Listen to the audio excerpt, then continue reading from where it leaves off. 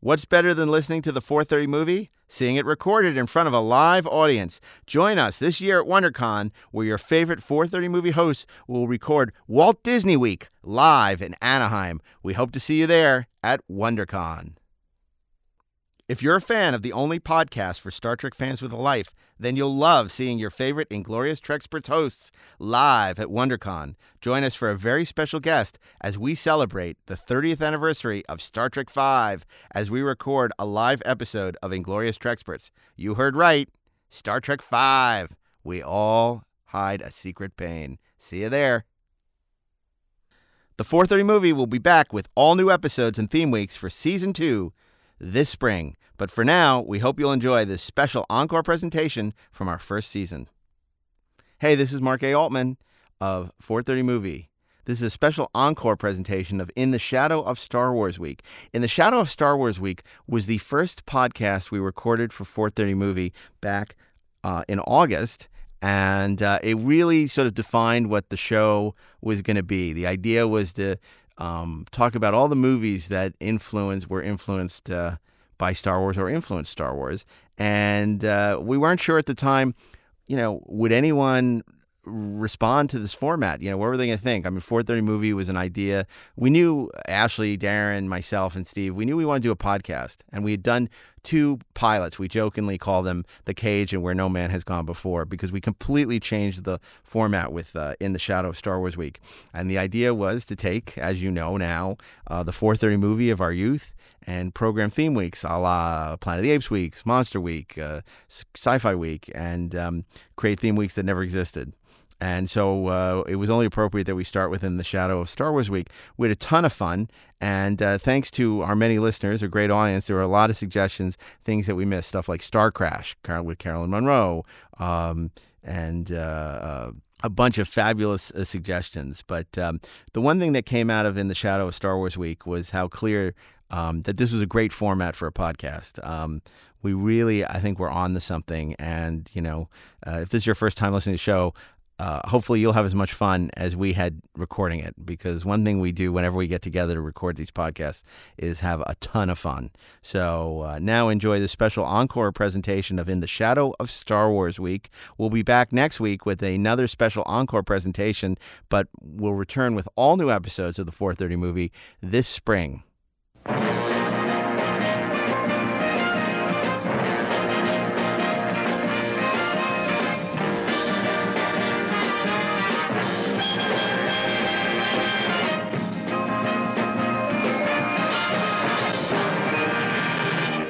This week on the 430 Movie, In the Shadow of Star Wars. Welcome, I'm Mark A. Altman, and you are listening to the 430 Movie. Back in the 70s and 80s, before the advent of VHS, chances are, if you saw a classic movie, it was on the 430 Movie. Before the dark times. Before the Empire. At 5 o'clock. Before the news at 6 o'clock. With their famous theme weeks, it was a chance to see movies you never saw and get reacquainted with some old classics. Now on the 430 Movie, we take over the vertical and the horizontal and put together our dream theme weeks that you could watch at home and relive the glory days of the 430 Movie. Welcome. I'm Mark A. Altman, and I am thrilled to have our ace band of programmers back to tell you what you'll be seeing on In the Shadow of Star Wars Week. From Transformers Prime and the X-Men animated series, Star Wars Rebels, and the upcoming Star Wars Resistance, writer Stephen Melching. Hello. We have conceptual designer of such movies as The Chronicles of Riddick, Season 2 of Westworld, which recently ended, and the visual effects supervisor on Star Trek The Motion Picture, Mr. Darren Doctorman. Welcome. And last but not least, he is a screenwriter for such films as X-Men First Class, Thor, and the upcoming Red Sonja. And he also, as a TV writer, has worked on Fringe, Black Sails, and has Lore Season 2 coming out in October. Mr. Ashley E. Miller. Hello. And I'm I'm Mark A. Altman, a writer and producer for such shows as The Librarians and Agent X, as well as the author of the upcoming Battlestar Galactica oral history, So Say We All. and I'm thrilled to be here on the new installment of the 430 movie. So how does this work, guys? Basically, the 430 movie would have these theme weeks: Planet of the Apes weeks, Classic Sci-Fi week, Shrunken to Microscopic Proportions week, Godzilla week. And we would find out about it on the previous Friday. That's right. Right, exactly. You find out. Next week, it's Ape Week. Unless you got TV Guide, Right. On Thursday, and it said, it's like, oh my God, Planet of the Apes week. I am rushing home from school. So we are taking it upon ourselves to program all new theme weeks that you can create at home through home video, through DVD, Blu-ray, streaming, whatever. But these are weeks that we are taking over. We're programming these dream theme weeks, and this week we're going to do In the Shadow of Star Wars. What do we mean by In the Shadow of Star Wars? Well, after Star Wars came out, it was a huge influence on a series of films that all came out wanting to capture the success and creative highs of Star Wars. Some failed, some succeeded. And we're going to program some of these great Star Wars imitators this week because, of course, the 430 movie couldn't afford to license any of the actual Star Wars movies. So instead, we will be showing the imitators this week: Monday, Tuesday, Wednesday, Thursday, and Friday. So we're assuming that this isn't a week that was broken up by the ABC After School Special. Son of a bitch. You just took the words right out of my mouth, although I was going to say, and we're not preempted by the Mets this week. So, yes, we're not preempted. It will be 5 movies. And how will we do it? Well, we're going to all talk about films, and then we will decide what those final five are going to be. So I'm going to start with Steve, programmer number 1. What do you think, what would you like to see on the 430 movie this week? Oh, boy. I mean, when you talk about the shadow of Star Wars, that is a huge shadow. That is literally a Star Destroyer sized shadow. A superstar destroyer. Superstar destroyer. I mean, when it was the executor.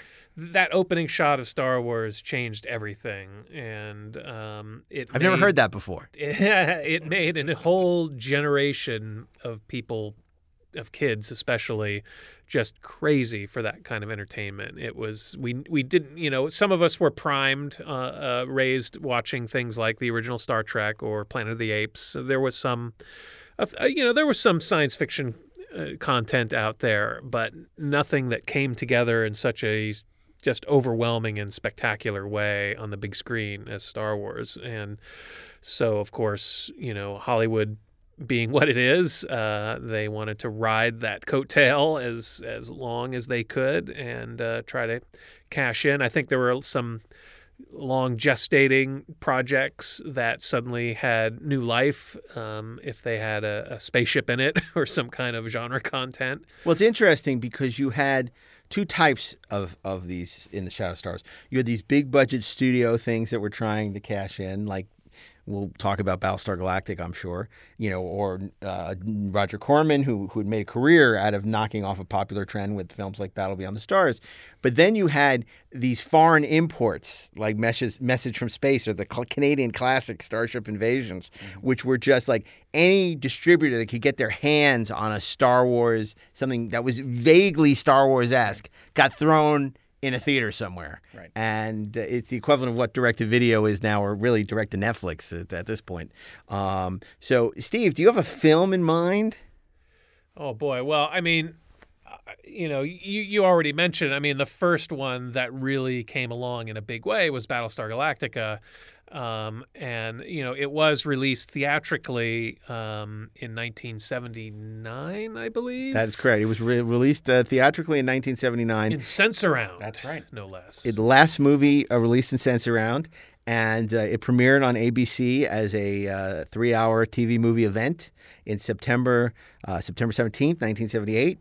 If it sounds like I'm particularly well-versed in Galactica, it is because I am, and I have a new book coming out this week. So say we all, a complete oral history of Battlestar Galactica. By the Lords of Kobol. I'll tell you something really funny. I was talking to Mark Hamill about What a Galactica. savings. And he said that on Star Wars, or not Star Wars, but I guess when they were doing Empire, they used to call Battlestar Galactica Battlestar Copycatia.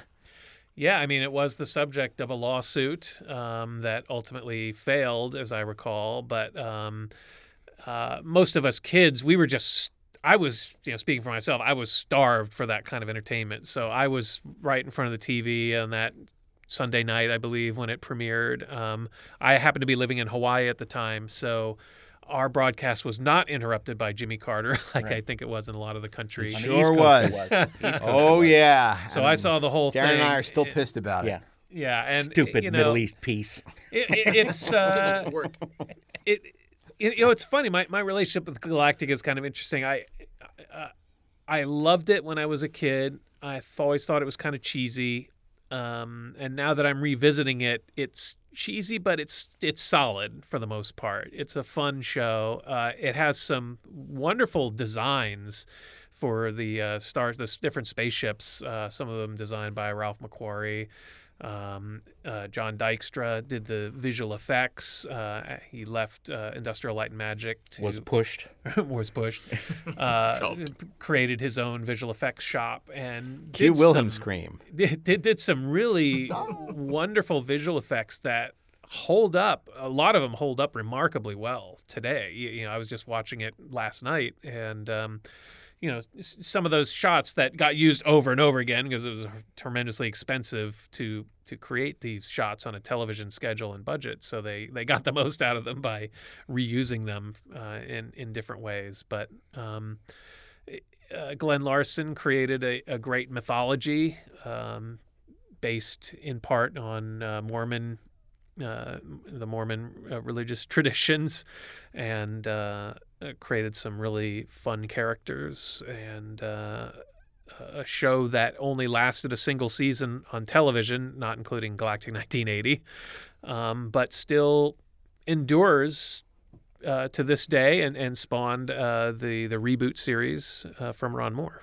Well, it's very easy to dismiss Battlestar Galactica as a Star Wars clone, but the reality is it took advantage of the technology that existed. You had John Dykstra doing visual effects, as you said. You have Glenn Larson, who had a reputation as Glenn Larceny for knocking off concepts from successful movies, and turning them into TV series. Now, if you take Glenn at his word, he actually had a concept called Adam's Ark, which was about a bunch of humans migrating into the cosmos looking for a new home, that he flipped and turned into Battlestar Galactica. But Battlestar Galactica, unlike Star Wars, was about a family. It was, it was certainly a much more depressing concept than interstellar genocide. So I feel like Galactica, if you look at it, it's very easy to sort of dismiss it as a lightweight Star Wars ripoff. But when you take the time to look deeper, you see there's a lot more going on there, including sense around, than you might notice at first blush. I've always said that, unfortunately, Galactica has the reputation of being the Rodney Dangerfield of sci-fi. It never got any respect. But I think it's a very special series. I think it had a great cast, had a great concept, and if it wasn't always perfectly executed. But again, we're just really looking at the movie, the premiere. Yeah, they did their work on that. They really created, I think they spent a fair amount of time creating an interesting mythology for the show. It wasn't just a straight ripoff. They created the whole idea of the 12 colonies and their religious traditions. Well, and spirituality was something very new for a sci-fi show. You very rare. I mean, you could say the Force in Star Wars, but it was definitely Glenn Larson's Mormonism that was infused with that series, and so it brought in the horoscopes, the Geminons, the Pisces, and all that. But also, the Lords of Kobol, the Council of 12. So there was a lot going on there. Put thought into it. But then you also had a robot dog, which sort of negated a lot of it. Played by a monkey. Two monkeys, actually. Evie and I forget who the other one was. Were they both in the dog at the same time? No. One they the right tool for the right job. Apparently, Evie was a little more friendly. Not like a horse costume. But apparently they all got scared from like the squibs and the explosions and like shooting fire in space. It was hysterical because. So you had like this monkey in a robot dog suit running for its life because squibs are going off, pooping itself. Let me ask you: you think that'd be the kind of actor that put doo-doo in the costume? Possibly. I just think what's really funny is, you look at some of the people that ABC was originally considering for Starbuck, people like Don Johnson, and you can't imagine had they been cast, and also Barry Van Dyke, who eventually was cast in Galactica in 1980. But Dirk Benedict is so great, and ABC didn't want to hire him because they didn't think it was sexy enough. I'm not going to argue. Well, don't forget that Don Johnson at the time was like the Don Johnson of the A Boy and His Dog era. Yes. Right. So he was completely equal to Dirk Benedict. Yeah, I mean, every way. they were exactly the same. Well, yeah, because he had done the Clonus horror, and Dirk Benedict had done. Right. Which you can't even say. Which we'll do on Snake Week on the 4:30 movie, along with Anaconda and. I think that what you said Raiders. about Battlestar kind of getting the short shrift is from I think at the time, critically, I think is pretty fair. I don't think, I never thought that it was a Star Wars clone. I always thought there was something interesting about it, and I think there were interesting things about that show that the reboot never even touched in meaningful ways. I thought that the most cool thing in that show was Count Ibley. Mm-hmm. I loved that he had the same voice as the imperious leader. And it was just all of that stuff was just fascinating to me. And it seemed like there were things that could just be mined and never were, which is sad. But by the same token, it makes me want to go back and watch it. And I think as well, we say, well, it was only one season. Okay.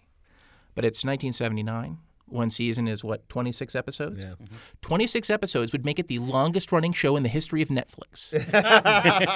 And I mean, the equivalent of 3 seasons now. Yeah. That's and right. its numbers, its audience numbers, probably would, if you took Game of Thrones, all the seasons of it with all the viewers wouldn't of Game equal of Thrones, what Battlestar Galactica's premiere number. Not even close. Yeah. That's a really, really good point.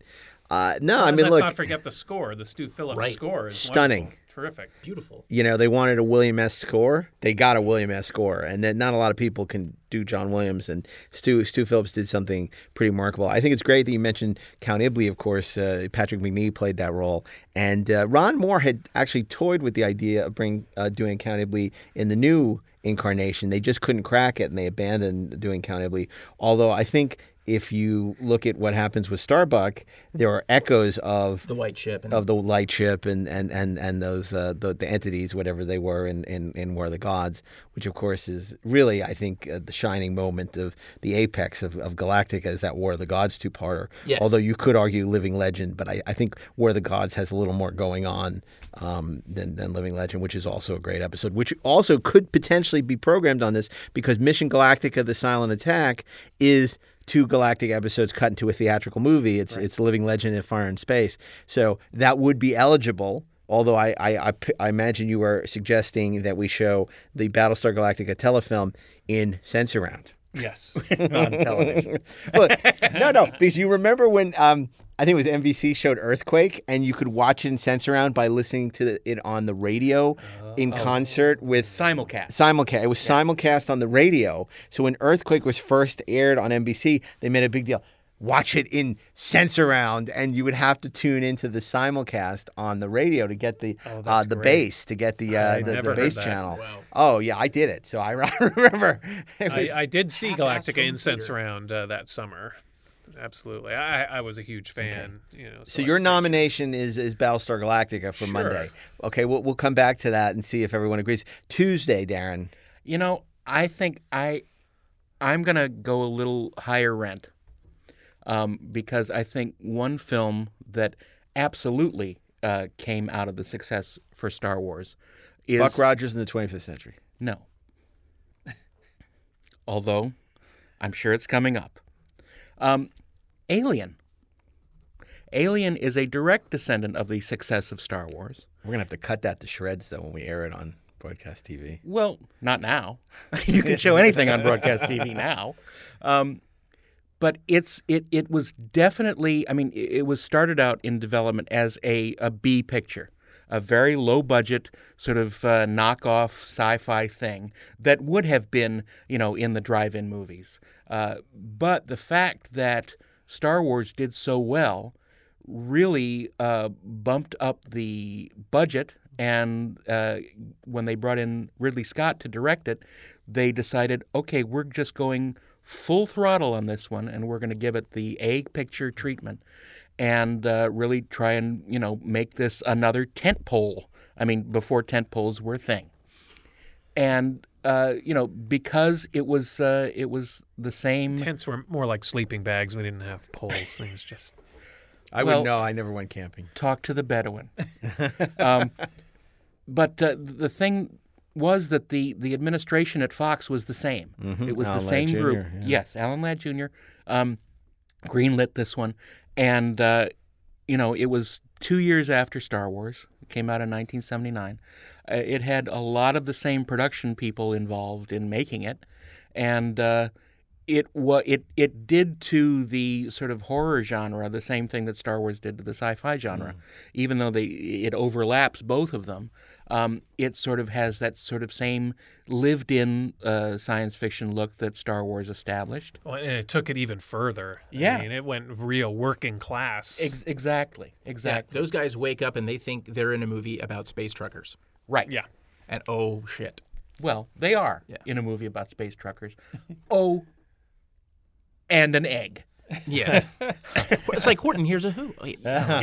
Let me Actually, ask you. it is like let me Horton ask you a Hears a question: Who. Is this better for Shadow of Star Wars Week or Haunted House Week? Which do you feel it lends itself? I think that Alien doesn't really work as necessarily a horror movie. I mean, it has elements of a horror movie, but it's a lot more sort of tension than horror. I mean, you can debate me about this, but I would totally debate you about it.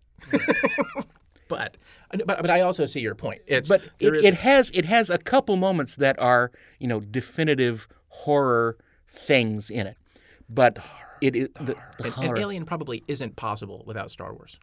Absolutely. Because some could argue that it's in the same universe. I wouldn't be one of those, but it definitely is. They're cousins to each other. I would like to see Parker running around with a lightsaber. That would amuse me. That would be really Well, cool. and it would Ian be- Holm, take this. Boing. It would The be great thing it with would the be a purple lightsaber too, because we're racist. And would that be an effective weapon against an alien if you were to cut? Would it cauterize the wound? I and think it prevent probably would. acidic bleeding. It probably would. Right. Wow. Jedi Although versus aliens. Pondo Baba's arm is bleeding, so Well, we could see it because now that Disney is buying Fox, they will Oh my own God. the Alien The franchise. Star Wars I wanna Alien see Jedi team up. fight Exactly. aliens. Alien versus Jedi. Yeah. That's so awesome. and Jedi Let's go will be pitch that just right as, now. oh my Jedi God, will be yes. just as useless against aliens as they were against Palpatine in the prequels. Well, I mean, the guy's wearing a freaking hood. They didn't know it was freaking Senator Palpatine under there. Well, the alien's hood would be a lot longer. The Jedi were incompetent, but that's a whole nother discussion. Galactic They were idiots. just, oh my God. They made Sarah Yuri look like he knew what he was doing. Oh my goodness, that's bringing it back around. Yeah, exactly. So, okay, well, the Alien, your suggestion for Tuesday is Alien. That's my suggestion. Ashley, Wednesday. Wednesday, I would program one of my favorite films of all time.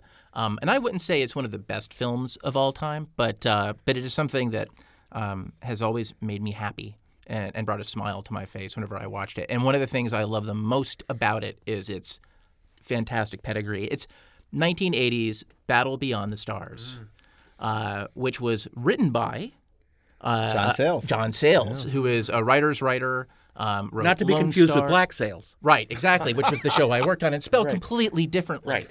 Right. But John Sayles, who's a real writer. It was James Horner did the score. Yeah. Pretty much the same score that he did for Aliens and for Star Trek 2. But it works. It And works Gorky every Park. time. And Gorky Park, it works every time. Jim Cameron was brought in to do special effects for this movie. Yeah. On the recommendation of Gale Ann Hurd. Yeah. Right. Bill Paxton worked on this film, except he was a carpenter. Right. When you were on Lore, did you get to talk with Galen Hurd much? Oh, yeah. Did you talk about Battle Beyond the Stars? You know what? I have, in fact, had a conversation with her about Battle Beyond the Stars, but it was years ago. Oh, It was okay. one of the first things I wanted to talk about.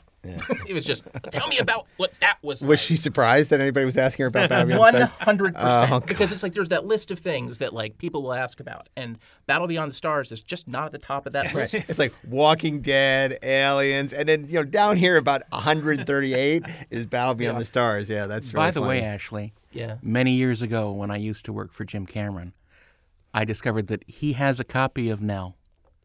Oh, I'm sure he does because. Honestly, the HK in the Terminator is pretty much Nell. Very, It's yes. his eighth Only without wife. Very similar. Yes. Yeah. I mean, by the way, that ship If you turn it so that you're looking at it from the top, Right. it's a uterus with fallopian tubes and ovaries. If you look at it from the front, it has boobs. I'm not being sexist here. I'm just stating clearly anyone who facts. looked at a picture of the ship, there's no question. Of course it does. It's a boob ship. It's It's fascinating. called Nell. Exactly. And she's like a mother. So she has all those things that mothers need, like a uterus. Because that's what they did in the 80s. You would have a ship and you'd say, oh, okay, some guy is going to sketch and make it look like a pair of breasts, which is what they did. Exactly. It had an amazing cast. First of all, it was starring John Boy from the Waltons. Right. And you can't top that. Well, you can, but you can't. Who already had an action figure made by Mego of him. Right. Well, and then there's the great George Papard, who everybody remembers from Breakfast at Tiffany's. Right. John Saxon. I was waiting for you to say the A-Team. Okay, well, there you go. Right. Well, see, I was going for a little went a different surprise. way. Yeah. We can talk about like Breakfast at Tiffany's on like movies that were never the 4:30 movie week. And We could Robert do Audrey Vaughn. Hepburn week. Why does it have to be genre? Damn right we could. Let's do that. Yeah, I think we should. Yeah, absolutely. I'll do it right now. Charade. all right. No, Right. Breakfast at Tiffany's, Sabrina, Roman Holiday, and let's see. Oh, and I hate Always, but maybe Always just because it was her final film. Well, there you go. Done. Okay, So- now we're done with that. Anyway. But Done. there was way more Moving on. testosterone in Battle Beyond the Stars than any of those films. But yeah, it's basically a Magnificent Seven in space, which, as everybody Not basically. knows, is Magnificent Seven in space, which is the Seven Samurai in the Old In the West. West, in space. So it's the Seven Samurai in the Old West in space, right? It's like you even got a character It's like the who wears a Magnificent cowboy hat. Seven Space Samurai. Pretty much, but it's wonderful. It's wonderful. It's just once you embrace the Roger Corman of it all. I mean, and we could probably have a whole conversation just about Roger Corman. It's Roger Corman week on the You 4:30 could movie. you could do weeks and weeks of Roger Corman, and the people who came out of the Roger Corman quote unquote school We'll of do that. filmmaking. I'm sure we'll get to that. But not now. Yeah, I think this is one of those movies that if you can truly appreciate, especially now, I'm talking about like sitting down and kind of watching it now, sort of understanding film the way we understand film now, and being my kid's age and kind of what he's used to, the level of special effects and even editing and how things look, that you realize there is so much passion for the film in the filmmaking. They're making this crazy little sci-fi Star Wars knockoff, and everybody seems to be having a great time, and nobody seems to be phoning it in. It's lovely. It's so unpretentious, which I love about it. Unlike today where everything has to be, so. Well, things were a lot more sort of earnest back in those days, and I miss that. So many filmmakers these days just want to be too cool for school, and they're afraid to show these kind of real emotions and be. Well, and they're afraid of the content of the film. Yeah. They're afraid of being pigeonholed into a genre, and there's just too much fear. Fear leads to anger and hate and all that. Anger stuff. and hate the lead to mind Star killer. Wars prequels. That's Star right. Wars A little prequels death. lead back to anger and hate. Weird. I need my fear. And over to Battle Beyond the Stars. Brings total obliteration. And of even my that name, fear it's so wash over me. pulpy, and every aspect of it is pulpy in a wonderful, wonderful way. And I think Shout Factory put out a delightful Blu-ray of it that has some special features. And you mentioned it earlier, but we can't say enough good things. As much as we joke about James Horner ripping off everything from Alexander Nevsky to every score he's ever done, his score for Battle Beyond the Stars, people say, "Oh, Star Trek II is such a great score." Battle Beyond the Stars is a better score. Yes, it is. And it was right when he did that in Humanoids for the Deep. Well, this and was those are both this was a direct amazing rip-off scores. of Star Trek: The Motion Picture score. Yeah, I mean, like measure for it's measure. so and it's good. really good. It's really It's good. so good. Is that and- score available? It Oh absolutely. yeah, is. yeah, It for is, sure. Yeah. It's a great And score. Battle Beyond the Stars was just released in HD on iTunes the second week of August. Okay, so if this was going to be Wednesday's film, you can download it from iTunes to program Wednesday. So Battle Beyond the Stars would be our pick for Wednesday, BBS. and and again we will lock these in once we get to Friday. But right now, I think we're going to have a couple of winners until we get to me, because I am going to nominate for Thursday, In the Shadow of Star Wars, I'm reluctant to say it, to subject myself to mockery. It's going to be Starship Invasions, isn't it? No, as much as I love Forbidden Christopher World. Lee, that would be Alien Week. Okay. Because there's a whole bunch of ripoffs of Alien. Forbidden World, Galaxy of Terror. See that Aliens. I mean, it's so funny because we could put that on all. It's so modular because like Alien could fit in this, it could fit in Alien Week, and I mean there were all those Alien ripoffs. It could fit, like you said, and there's so many places for it to go. But I'm going to nominate, and it is indeed a Star Wars ripoff, self-professed Moonraker.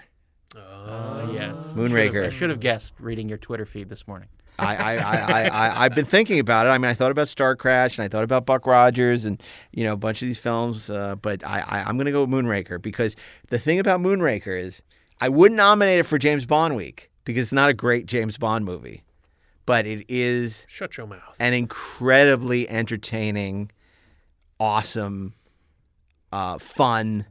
Basically, if you looked at Spy Love Me, it says James Bond will return in For Your Eyes Only. But Star Wars was such a success that the producers, Cubby Broccoli, decided to capitalize on the success of Star Wars. Do we have any James Bond novels that involve space in any way? Well, we have one that Spaceship. involves a moon, not a space station, but there was Moonraker, which was Hugo Drax is threatening London with an atom bomb, which of course isn't big enough for 1979, and as a result, the book is completely thrown out. Other than the name Hugo Drax as the villain, played by the wonderful sneering Michael Lonsdale, and they do, they go. James Bond goes into space. He has a laser battle on board Drax's secret space station. You have Lois Chiles as a brilliant NASA astronaut. And Derek Meddings, it's clearly the high point of his work. Although you could argue that Spy Who Loved Me was the high point of his miniature work because the stuff he did with Atlantis and Spy Who Loved Me is brilliant. But the space station, all that stuff, they were so up against it in terms of time that that stuff isn't optical printed. It's like the way they did the laser battles is just incredible. Well, let me tell you, the reveal of the space station still is a thrilling shot where you see just the sliver of light, sliver of yeah. it, and then as the sun rises over it and illuminates the rest of the station with the music building, it's fantastic. Well, it also has one of the great Bond teasers of all time, which unfortunately gets a ridiculous button, but it's where James Bond is pushed out of a plane without a parachute, and then in mid-dive steals the parachute from the antagonist, and then Jaws comes after him, and they fight in midair, and it's great up until Jaws, the Richard Keel Jaws, not the shark Jaws. Although, if it had been the shark, this time it's personal. And he, and then Jaws, unfortunately, flaps his arms and ends up crashing into a circus tent to the music, the calypso music, and it just it's a dead, sort of tag, and it's really sad because it's much like the end of Fear Eyes Only teaser, where it's a great teaser up until Blofeld says, "I'll buy you Mr.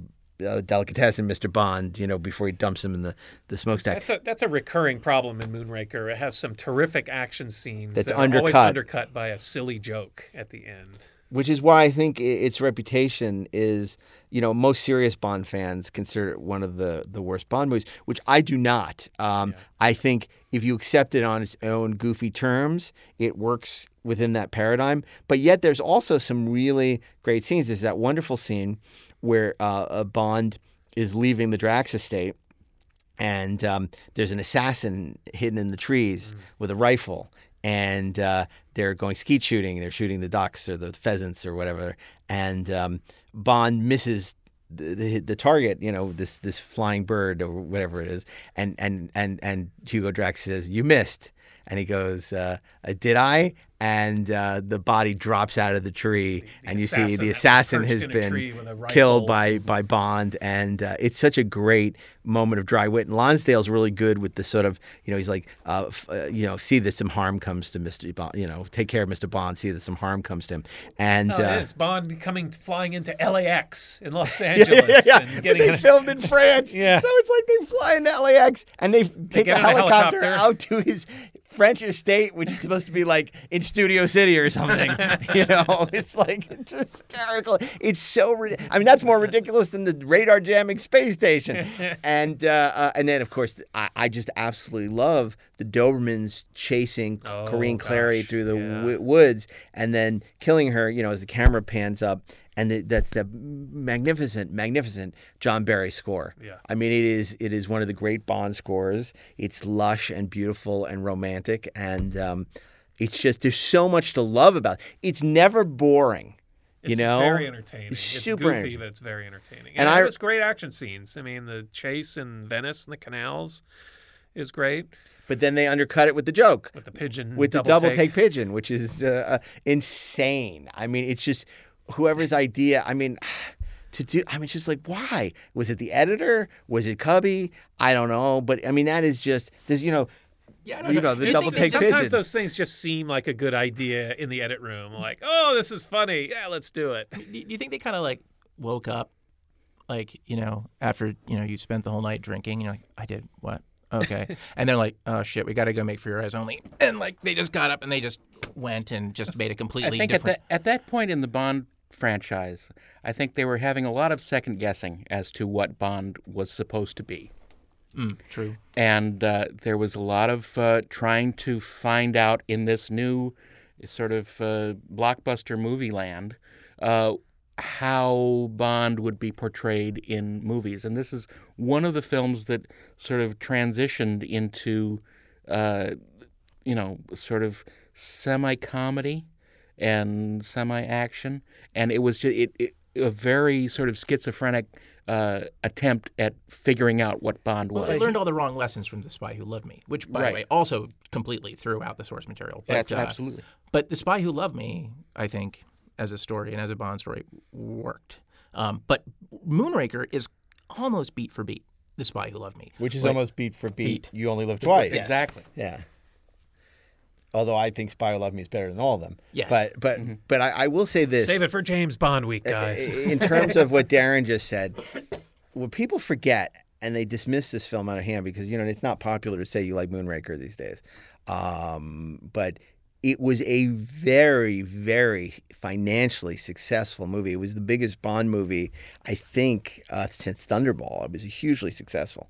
And but what's great about the Bond franchise... I think part of that was due to the shadow of Star Wars. It had spaceships, it had lasers, and James Bond. But it's also a self-correcting franchise. Mm-hmm. Like, when you do Die Another Day, the next movie is Casino Royale.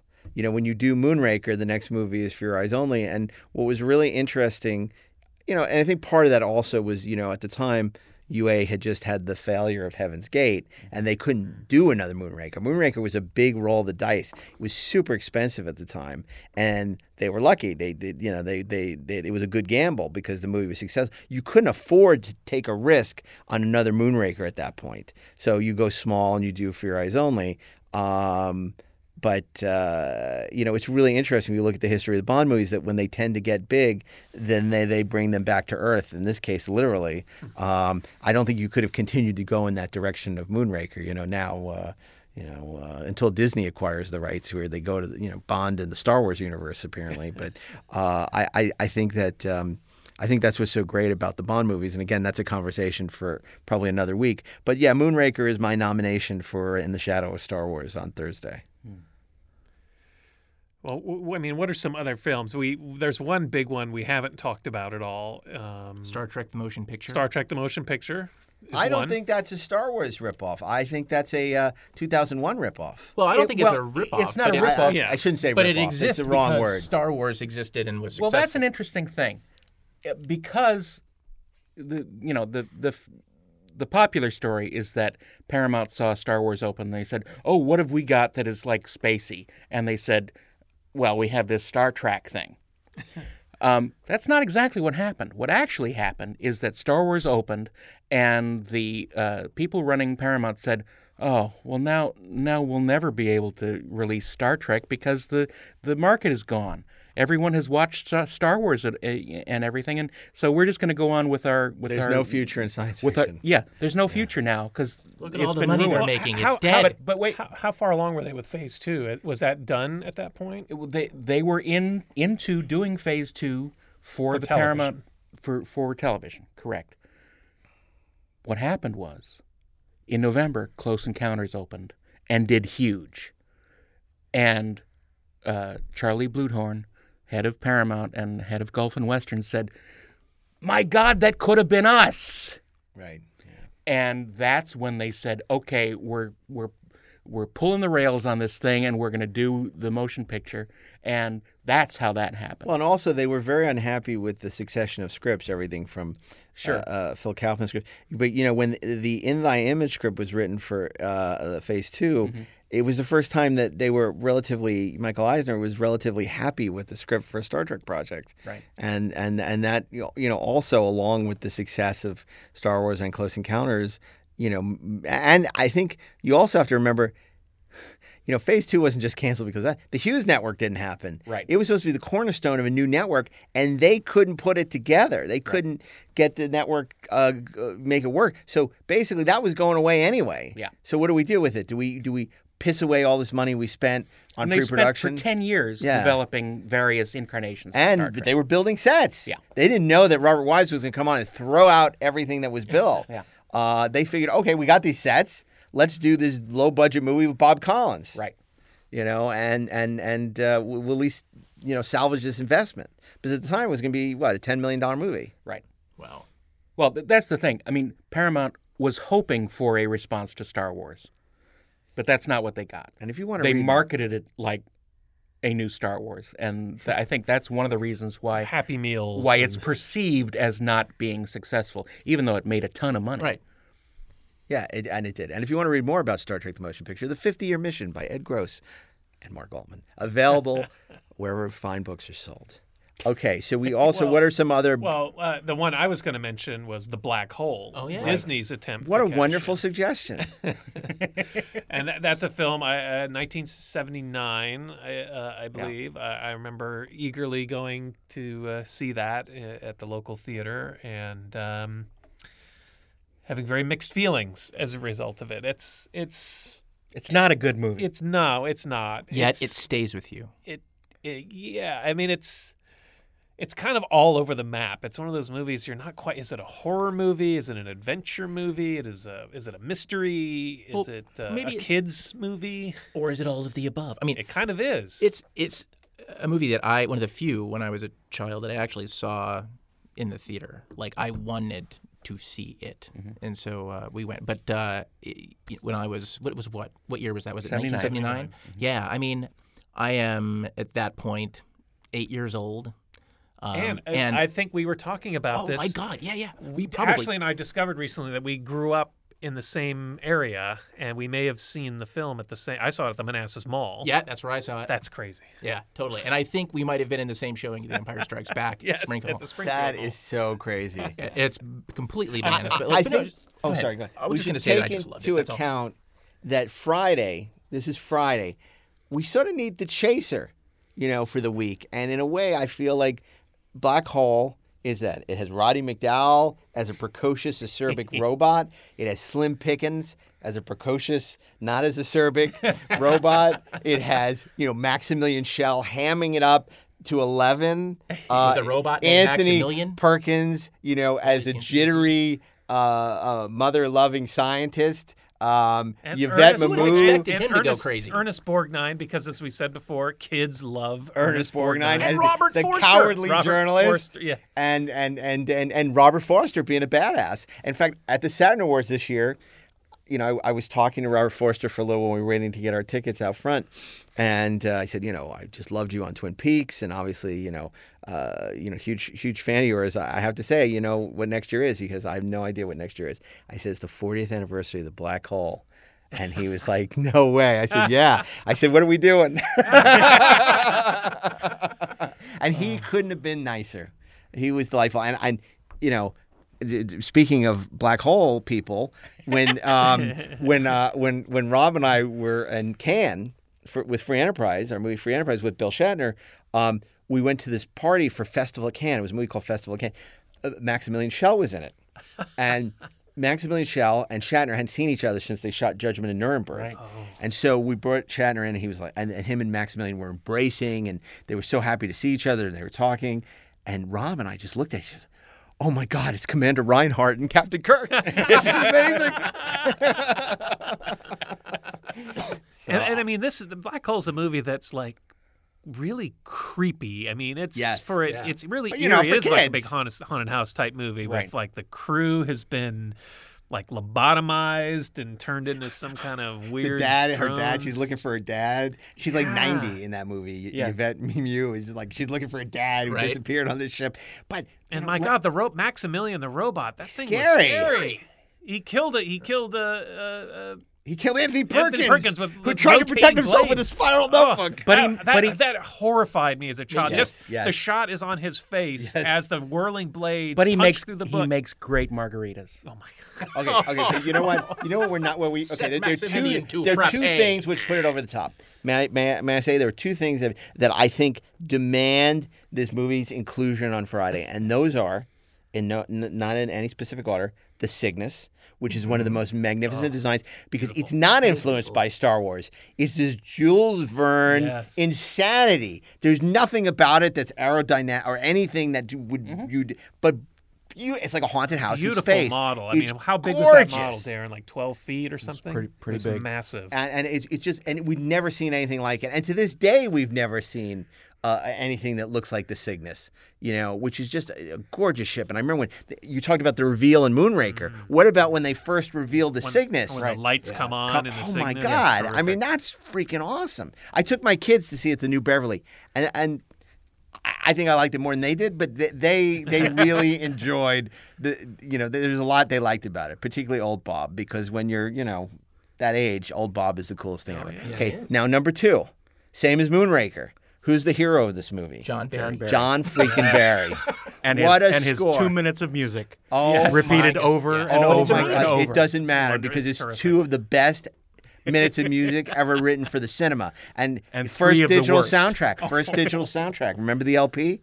You don't because you're younger. But I remember the LP came out and stuck on the cover. It said, first digital. I bought it at Jimmy's Music World. The second I saw it, first digital soundtrack. I got to have that. One day there's going to be worth millions of dollars. It's futurized. It's like it was beamed to us from the year 1982. And it's also, along with Star Trek The Motion Picture, coming out in the same year. Weeks earlier. Yes. Were the last movies to have overtures. Oh, yes. Oh, yeah. And they were both recorded digitally, by the way. So the soundtrack. And they were both great overtures. That's correct.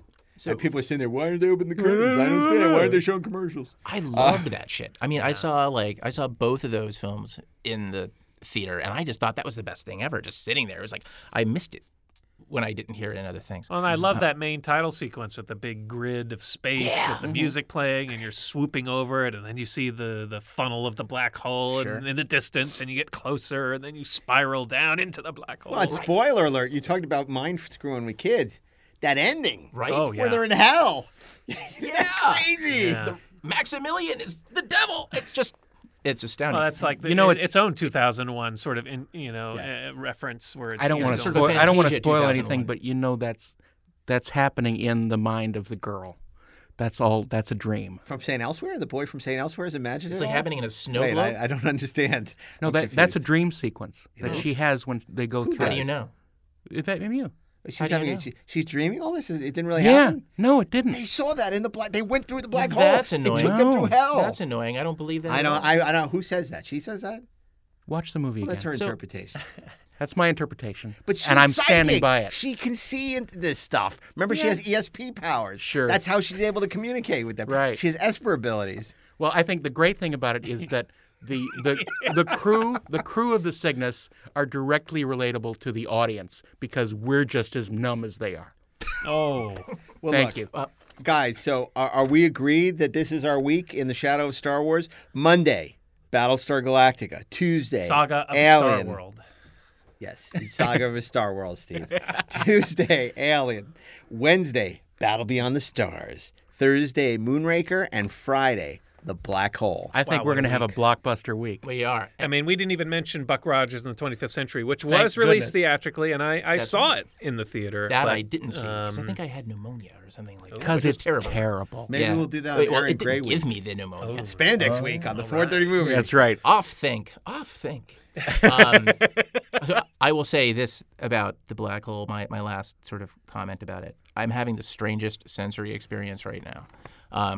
I think because I saw that movie in the theater when I was so young, I remember very strongly the smell of popcorn in the theater. And I'm smelling it now. Wow. And it's like there's something about that part of the movie going experience, right? Of just like the theater. Could that be a just- tumor. It could be. It could be, but just that the memory of that film is just so powerful that it brings And back. what's funny, like, we were did you all very remember- young, and we all remember, I'm sure, what theater we saw it at. yeah. Well, totally. yeah, Dash Manassas and I Mall. saw it in Obviously. the Manassas Mall in Virginia, and probably either before or after, we paid a visit to the Aladdin's Castle Damn right we arcade did. right across. I might have even kicked your ass at Zaxxon. Where did you see Exactly. it? Where'd you see it? played You the hell out of remember? Zaxxon. I never watched The Black Hole in a theater Oh, really? until many years later. I saw it December 24th, Christmas Eve, 1979, at the Kings Plaza Theater in Brooklyn, New York. Nice. I remember it like it was yesterday. I don't remember the popcorn, but I remember the movie and the overture, and we would always see a movie on Christmas Eve. Now, and Star Trek: The Motion Picture I saw in the Villa Park Cinemas, where every seat is $1.15. Save it for Star Trek Week. This has been the 430 movie. Gentlemen, I want to thank you. Where can people continue the conversation with you on social media, Steve Melching? At Stephen Melching. Darren on Twitter. Docherman? On Twitter, at Darren Doc, 1R. Ashley Miller. On Twitter at Ashmaster0. And you can follow me on Twitter and Instagram at Mark A. Altman.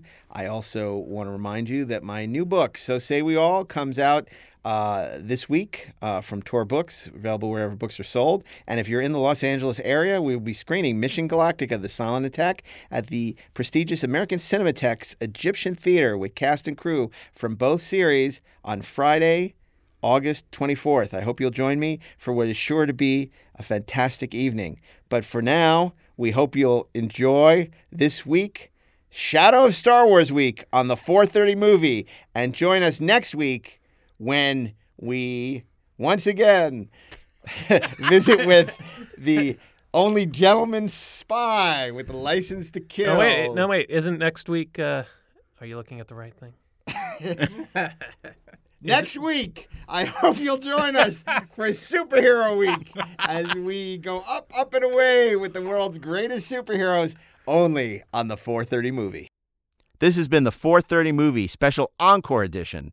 And this is your host, Mark A. Altman. I want to remind you that we'll be back with all new episodes of the 430 movie this spring for season 2.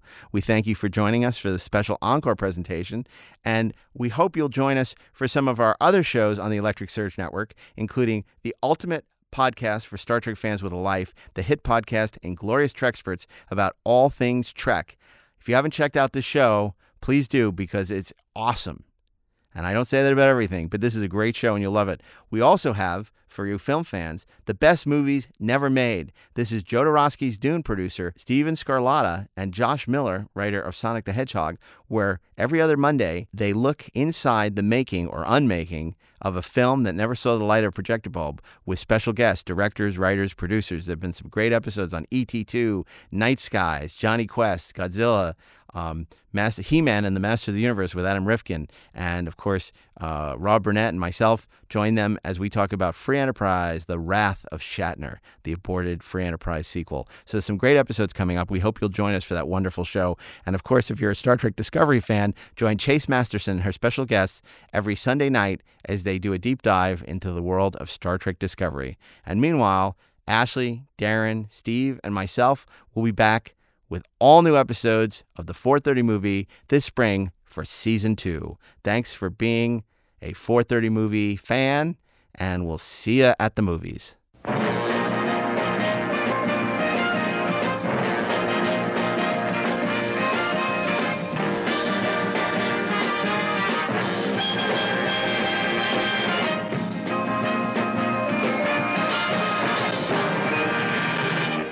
This podcast is a production of the Electric Surge Network.